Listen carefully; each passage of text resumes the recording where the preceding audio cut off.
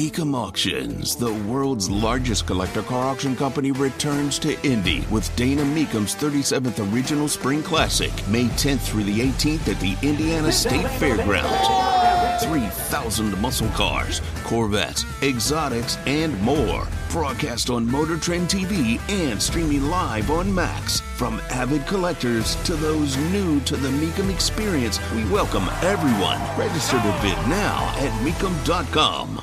Tony Katz, the Morning News, 93 WIBC. My name is Craig Collins, filling in. Thrilled to be with you. Tony will be back late next, or in the middle of next week, actually, I should say. I'll be back for another day or two next week as well. And happy 4th of July weekend, which I think officially starts today. All right. The President of the United States is very confused about something.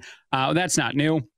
He's confused about a whole lot of things. But time and again, he's flubbed one of the more important things that exists within the Declaration of Independence. While doing that, he also seems to sometimes be confused as to where the words that he often quotes and quotes wrong and stops halfway through the quote come from. Because on an interview with MSNBC, he said something about the Constitution and then started to say things that are definitely not where he thinks they are. It's amazing that this is a mistake he keeps making in one way or another. And actually, another thing that's sort of fascinating about this interview, before I even play this audio, is he sat down, I think, for 20 minutes, something like that, and then actually awkwardly got up and walked out before they cut to a commercial break, which I found amazing. And I wish I could share with you via the radio because it's just awesome to watch.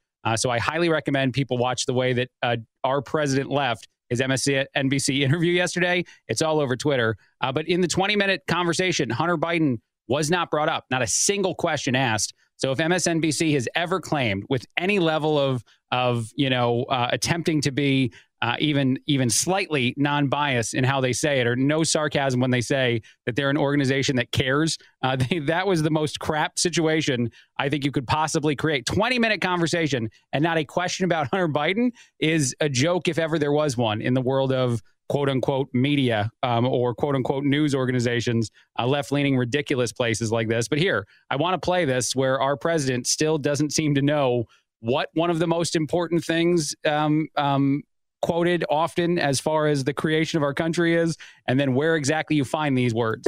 Right. So right. How did the six get it so wrong? Well,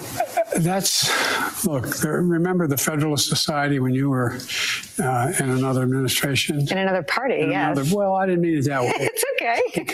But the Federalist Society had a very, very strict construction of the Constitution. Yeah. And if it didn't use the word, it didn't exist. But this administration, this court has gone beyond that.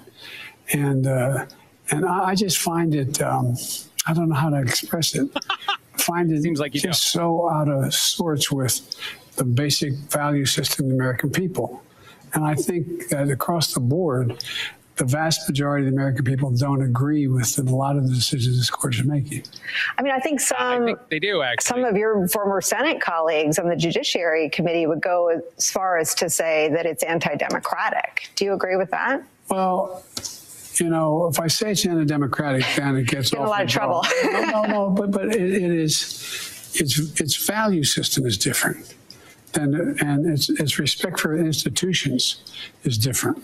And in that sense, it is not as embracing of all what I think the Constitution says. We hold these truths to be self. All men and women are created equal, endowed by their Creator. It's a uniqueness. I love every moment of that. My favorite is still the thing in the world of Biden when he can't even finish those words. But the fact that he says they're in something they're not in, the fact that he continues to misquote that, that's the most broken one. Actually, what's really funny? This is really funny. This is Johnny Carson, 36 years ago, joking about Joe Biden trying to be a senator and how much of a fraud he is. And it's making the rounds on social media. It's probably been shared before. This is the first time I've actually seen it, so my bad if you're all over this. But I just found this so funny in the world where he trots out like that, doesn't know how to say certain things, walks off on interviews, and just in general is a absolute abomination and failure as a president that somehow is still being supported by some people, which is amazing to me. This going viral is one of my favorite things I've heard in a while. One of the Democratic candidates is Senator Joseph Biden. Have you seen the problem he's been having? He went around and made a speech. And apparently, he quoted I think it was a British politician, took his speech and kind of paraphrased it as his own. And then the press got on him. And then he was charged also with taking part of Bobby Kennedy's speeches.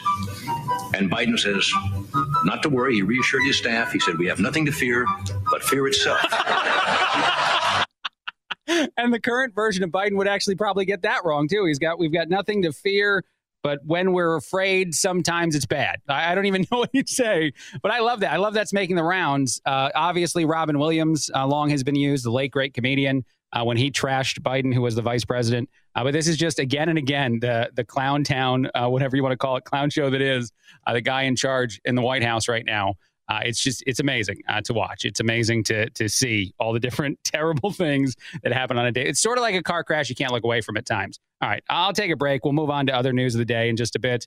This is Craig Collins filling in. Tony Katz, The Morning News, 93 WIBC.